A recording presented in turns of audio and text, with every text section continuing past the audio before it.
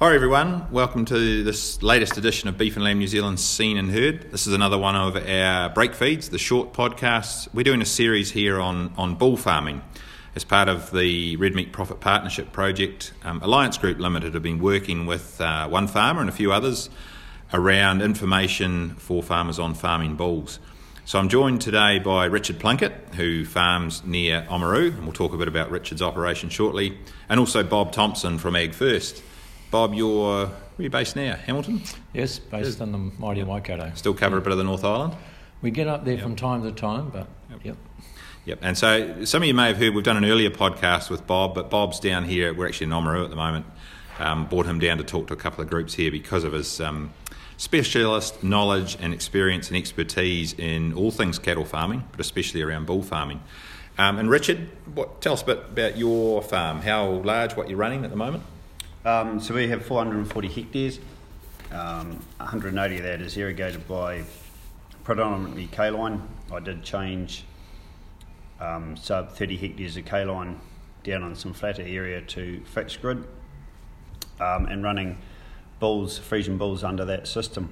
So basically we have 300 bulls a year going out, finished.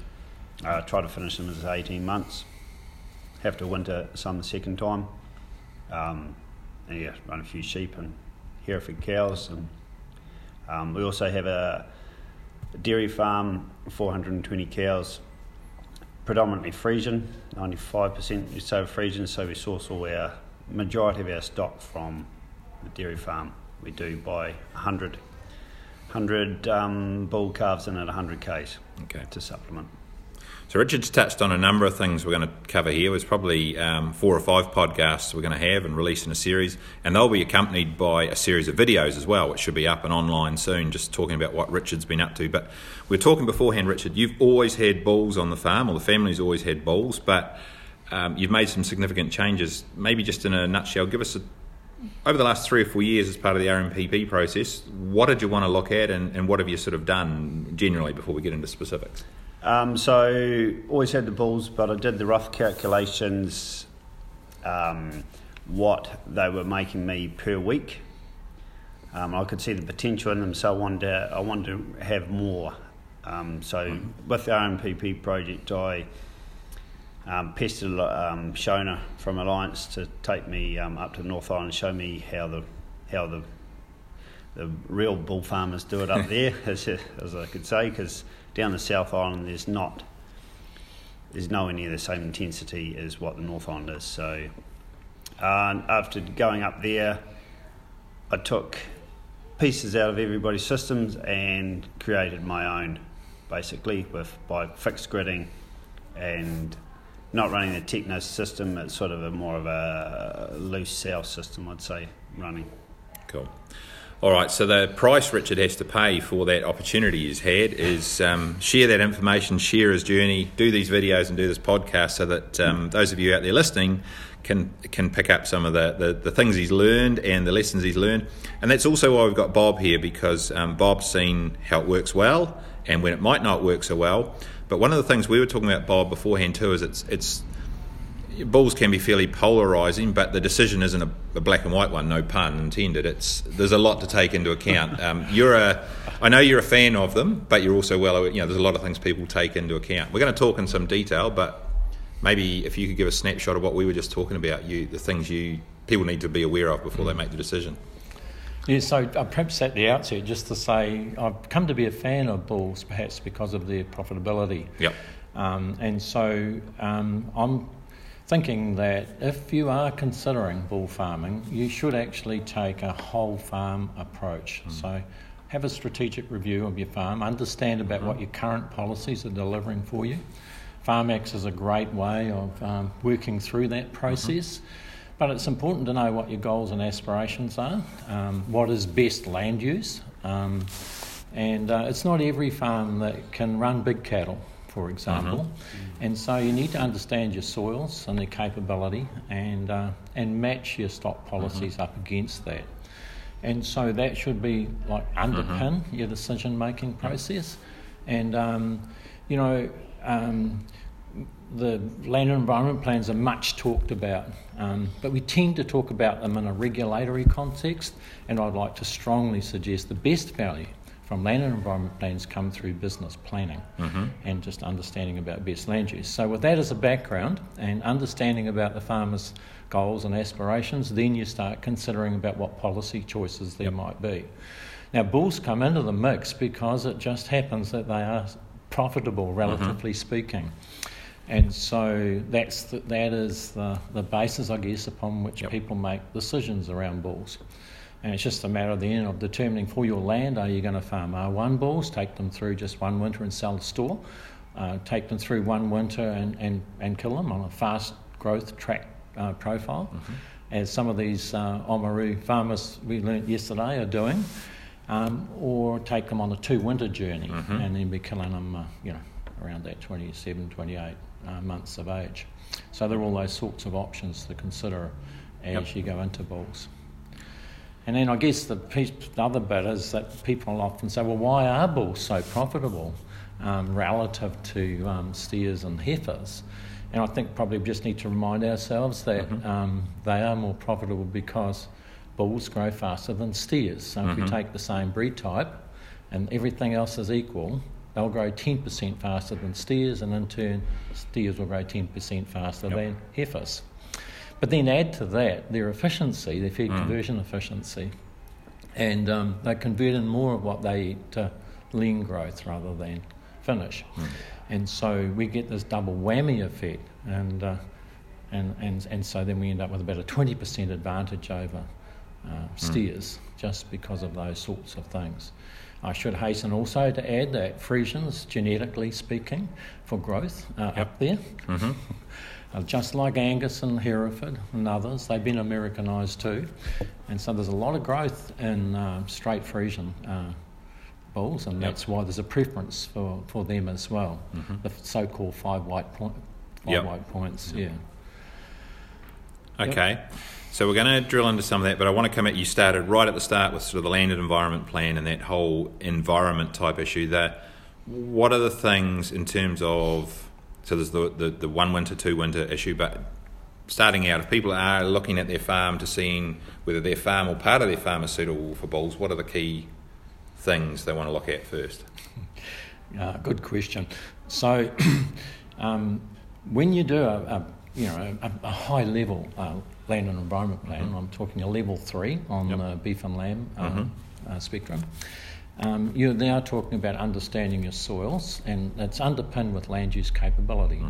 And so you know what you can run on those soils and on those contours.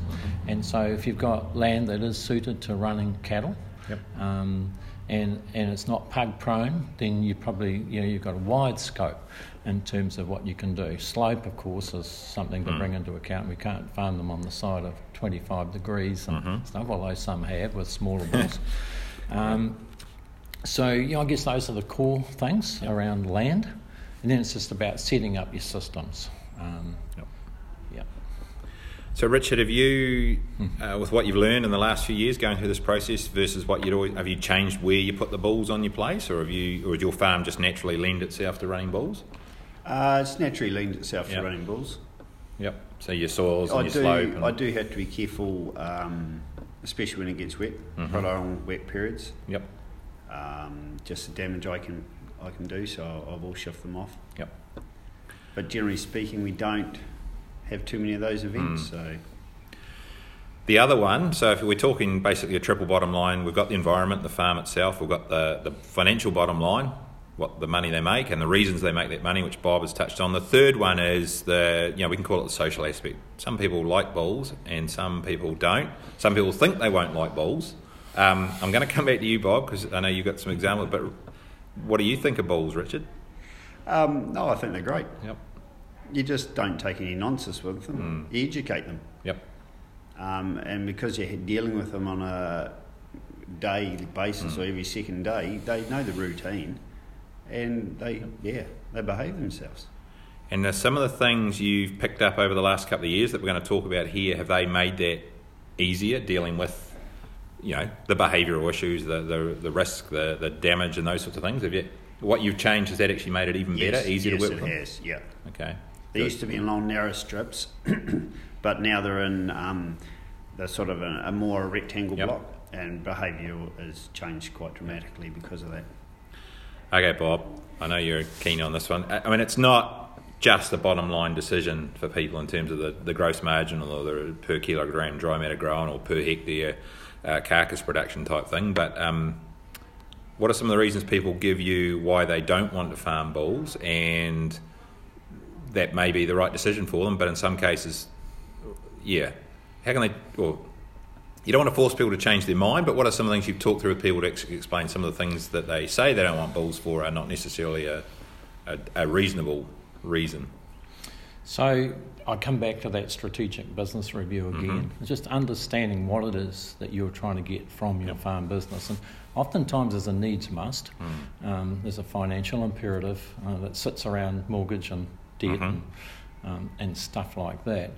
But it's interesting that if I think back over time, I've seen farmers that should be farming bulls that don't, and vice versa. Some have gone farming bulls and really hadn't thought the thing through. And so you need to be quite thoughtful about it, I believe, as you start. But the thing with bulls is some social pressure that can come to bear too. You're not farming filthy Friesians, are you? And so we have that context. But there's a community of bull farmers that will support and build and grow each other, and they're interesting discussions. They tend to be a lot more objective, and it'd be quite interesting just to brush through some of the policy differences. And so when we look at bulls, we find that generally it's more objective approach is taken to both buying and selling them and the way in which they're farmed. And we tend to be a little more relaxed and conservative and a little more old school in our thinking around more traditional farming. And it's interesting, it spills over into the sale yards. And the bottom line really when we're farming cattle is, all things being equal, is numbers per hectare times margin per head equals profit per hectare. That's the simple Simon equation. But we often forget that, and we just think about profit per head, forget about numbers per hectare or vice versa. And what tends to happen is that prime finishers tend to be a little bit more extravagant in the way they purchase their animals, and in the process they erode their margins. And that's another reason why bulls tend to be a little more profitable. And it was interesting, last season, we saw up to an 80-cent difference between prime and bull at 300 kilo carcass level. And Richard, you'll remember that. Now, immediately the alarm bell started to ring, and you think we're eroding our bull profit. What's happening? But when we went back and looked at margins, we found that the margins were preserved, and of course the stocking rate had already been determined, and so profit was preserved. And so there's quite a lot more realism, I think, around bull farmers than perhaps more traditional farmers. And I'm not knocking more traditional farming, I'm just saying that is an observation. Yeah, I actually remember, it's a while back now, I remember at Lincoln them telling us in a lecture that farmers fall in love with their beef cows, but I don't think many farmers fall in love with bulls per se. They fall in love with the bottom, what they do. But yeah. All right, hey, look, we are going to drill into some of this a wee bit more, but you want to get on to systems? You're holding up a flashcard. One of the things I did you touched on it earlier around some, and I think you've heard some are a per head type system and some are a per hectare more fast growth rate per head, get them off before the second winter versus quite a higher stocking rate carrying them through 2 winters and so on. And obviously the environment's going to take part in that. What else is there in terms of, expand on that, and what else is there to cover? So yesterday we were talking to a group of farmers and I was encouraging them to think about decisions in a whole farm context rather than just on an individual decision basis. And I guess I would just leave it at that and just saying you need to be thoughtful about, if you're going to go on a one winter system, you just need to be thoughtful how that works. I mean, you're selling into a difficult market where the cull cows are coming through and your price is depressed and stuff, but you've got an amazingly efficient system. But what can happen is your feed demand works its way through into mining your autumn covers, which in turn then can impact on your winter carrying capacity. And so it's just not a flick of the fingers type decision. I think it's, again, it comes back to that whole farm decision making process. But the other thing about bulls is it causes you to farm cattle in smaller mobs. And I think this is a real key point about bulls. And we've learned over time that you don't really want to run more than 50 little bulls, like R1 bulls, across winter in a mob. And for R2 bulls, the maximum we think is 30. Now, this is farmer experience talking, not me. This is farmers with their practical experience. Now, some will run them in bigger mobs. But the thing with bulls, you know, the hierarchical ranking type thing that's going on is much more obvious than it is with steers and heifers. And so we tend to run them in smaller mobs, which means then we need more paddocks. Then we start to think about how do you get more paddocks, and of course electric fencing comes in because that's the most affordable way to do it. Then we get a little bit more thoughtful about rotation lengths and stuff like that.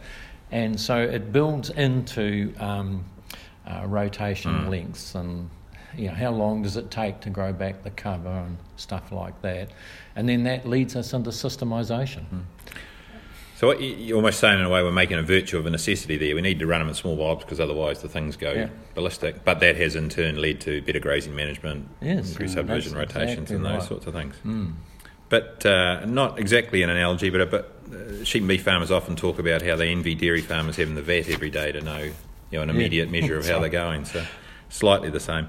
I might, unless you can't see this here in podcast world, but Bob's got a heap of notes, and every so often he's waving one at me to try and get my attention to make sure I cover something. But we are going to keep going. I might wrap up this one, which is our introduction one, unless Bob's got something really pressing. Just going back to Richard. I mean, Richard, your experience there, if you're wrapping it up and what you've learned over the last few years, we're going to get into detail around tactics, but, you know, the 3 or 4 things that are top of your mind that you'd tell others maybe that are starting out on the bull farming journey or thinking about either not farming bulls or about to start it, what are the probably the 3 most important things you've learned? Well, it's basically reinforcing what Bob says. You know, you've got to look at your whole farm and work out your plan from there. It is a commitment, and you've got to, you know, once you're in it, well, you want to stick with it. But no, I think they're great. Yep. All right. Yeah. And on that point, Bob, unless you've got something really pressing you want to throw in, because we are going to come back to some other subjects shortly, we might wrap up this first podcast, which was just a bit of an introduction, some of the background. But as I say, there's going to be 3 or 4 others talking around some of the specifics in day-to-day management or overall business management of the farm. So we'll be back shortly.